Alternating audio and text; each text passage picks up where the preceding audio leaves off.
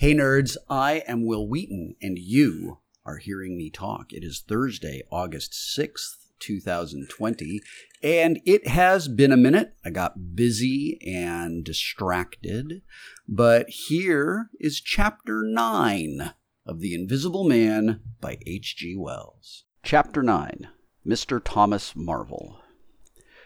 You must picture Mr. Thomas Marvel as a person of copious, flexible visage, a nose of cylindrical protrusion, a liquorish, ample, fluctuating mouth, and a beard of bristling eccentricity.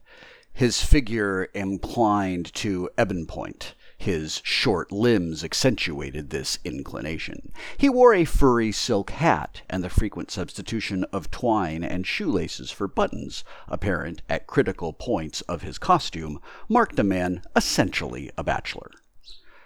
Mr. Thomas Marvel was sitting with his feet in a ditch by the roadside over the down towards Aberdeen, about 1.5 miles out of Epping.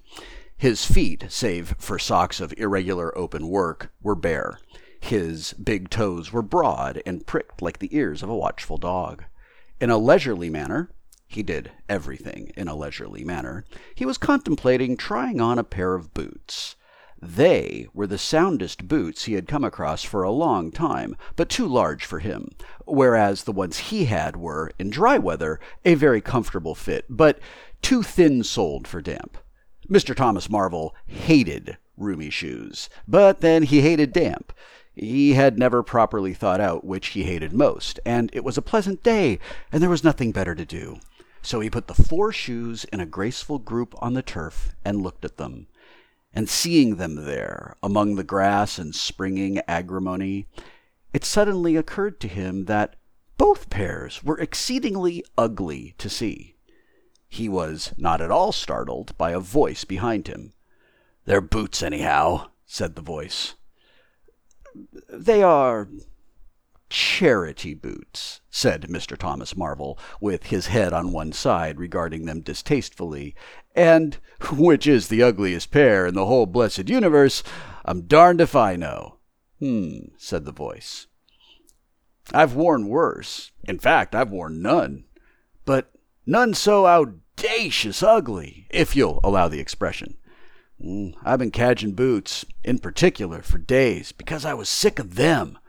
They're sound enough, of course, but a gentleman on tramp sees such a thundering lot of his boots. And if you'll believe me, I've raised nothing in the whole blessed country, try as I would, but them. Look at 'em. And a good country for boots, too, in a general way. It's just my promiscuous luck. I've got my boots in this country 10 years or more, and then they treat you like this." "It's a beast of a country," said the voice, "and pigs for people." "Ain't it?" said Mr. Thomas Marvel. "Lord! But them boots, it beats it." He turned his head over his shoulder to the right to look at the boots of his interlocutor. He turned his head over his shoulder to the right to look at the boots of his interlocutor with a view to comparisons, and lo! Where the boots of his interlocutor should have been were neither legs nor boots. He was irradiated by the dawn of a great amazement. "Where are yer?" said Mr. Thomas Marvel over his shoulder and coming on all fours. He saw a stretch of empty downs, with the wind swaying the remote green-pointed furze bushes. "Am I drunk?" said Mr. Marvel. "Have I had visions? Was I talking to myself? What the—" "Don't be alarmed," said a voice.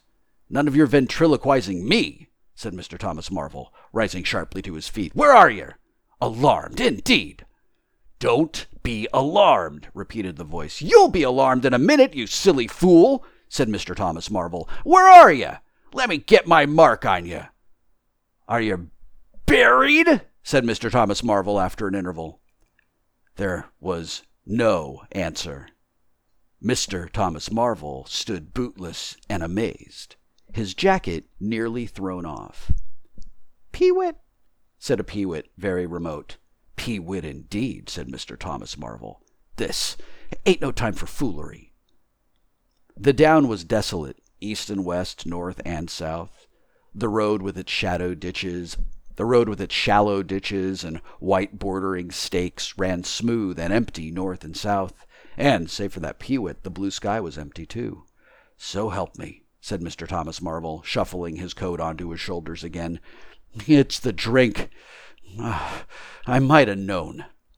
"It's not the drink," said the voice. "You, keep your nerves steady." "Ow!" said Mr. Marvel, and his face grew white amidst its patches. "It's the drink," his lips repeated noiselessly. He remained staring about him, rotating slowly backwards. I could have swore I heard a voice," he whispered.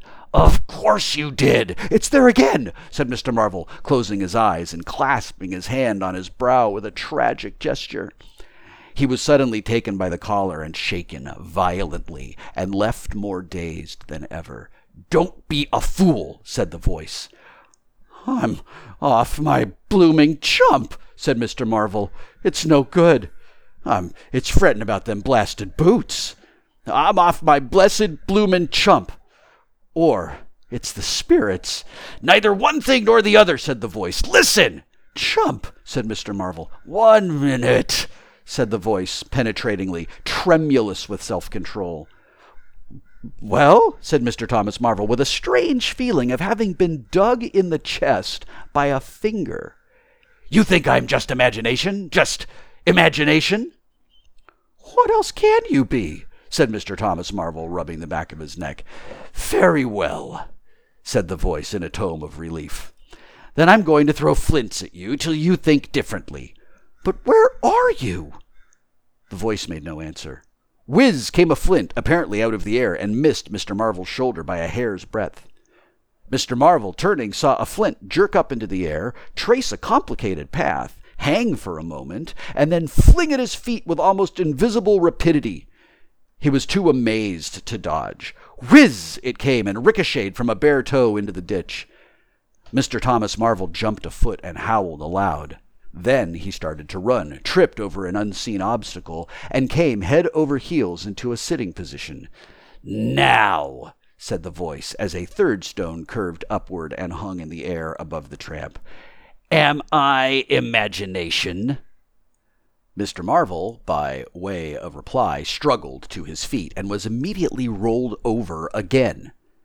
He lay quiet for a moment.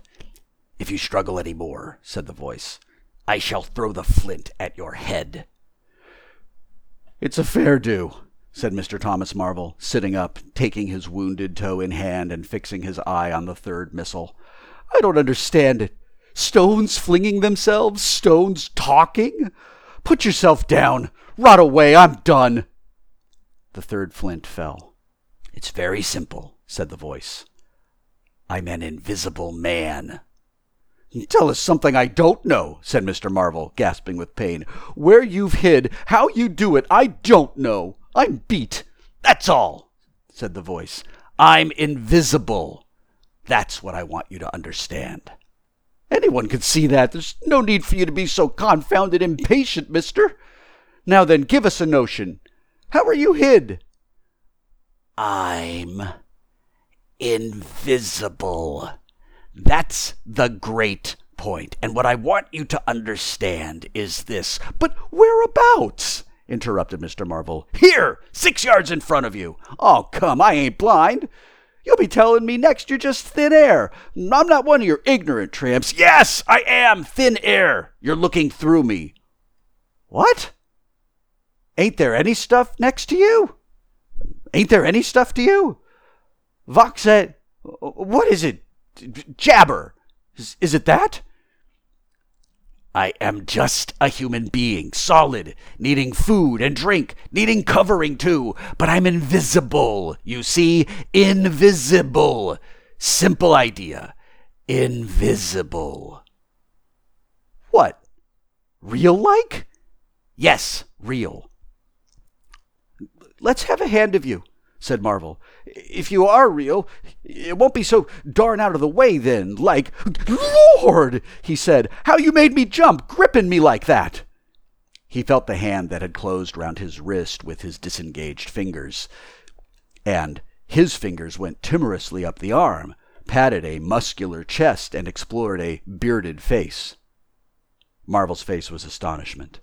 "I'm dashed," he said. "If this don't beat cockfighting! Most remarkable! And there I can see a rabbit clean through you, 1/2 a mile away. Not a bit of you visible, except—" He scrutinized the apparently empty space keenly. "You haven't been eating bread and cheese?" he asked, holding the invisible arm. "You're quite right, and it's not quite assimilated into the system." "Ah," said Mr. Marvel. "Sort of ghostly, though." "Of course, all this isn't half so wonderful as you think." "It's quite wonderful enough for my modest wants," said Mr. Thomas Marvel. "How'd you manage it? How the deuce is it done?" "It's a long story, and besides, I tell you, the whole business fairly beats me," said Mr. Marvel. "What I want to say at present is this: I need help. I have come to that. I came upon you suddenly. I was wandering, mad with rage, naked, impotent. I could have murdered. And I saw you." "Lord," said Mr. Marvel. "I came up behind you, hesitated, went on." Mr. Marvel's expression was eloquent. "Then stopped. 'Here,' I said, 'is an outcast like myself. This is the man for me.' So I turned back and came to you. You! And—" "Lord," said Mr. Marvel, "but I'm all in a tizzy. May I ask? How is it? And what you may be requiring in the way of help? Invisible." "I want you to help me get clothes and shelter. And then, with other things, I've left them long enough. If you won't, well, but you must." "Look here," said Mr. Marvel. "I'm too flabbergasted. Don't knock me about any more. And leave me go. I must get steady a bit. And you've pretty near broken my toe. It's all so unreasonable. Empty downs, empty sky, nothing visible for miles except the bosom of nature, and then comes a voice out of heaven, and stones, and a fist. Lord!"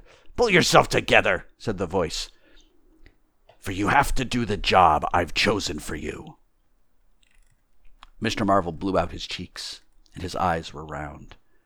"I've chosen you," said the voice. "You are the only man except some of those fools down there who knows there is such thing as an invisible man. You have to be my helper. Help me, and I will do great things for you. An invisible man is a man of power." He stopped for a moment to sneeze violently. "But if you betray me," he said, "if you fail to do as I direct you—" He paused and tapped Mr. Marvel's shoulder smartly. Mr. Marvel gave a yelp of terror at the touch. "I don't want to betray you," said Mr. Marvel, edging away from the direction of the fingers. "Don't you go a-thinking that, whatever you do. All I want to do is help you. Just tell me what I got to do. Lord, whatever you want done, that I'm most willing to do."